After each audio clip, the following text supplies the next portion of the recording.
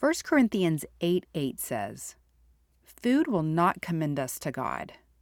We are no worse off if we do not eat, and no better off if we do."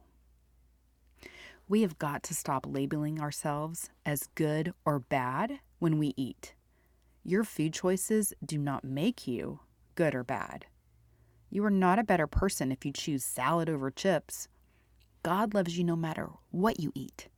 Whether you eat broccoli or pastries, fast or don't fast, exercise or lay on the couch, it makes no difference to him.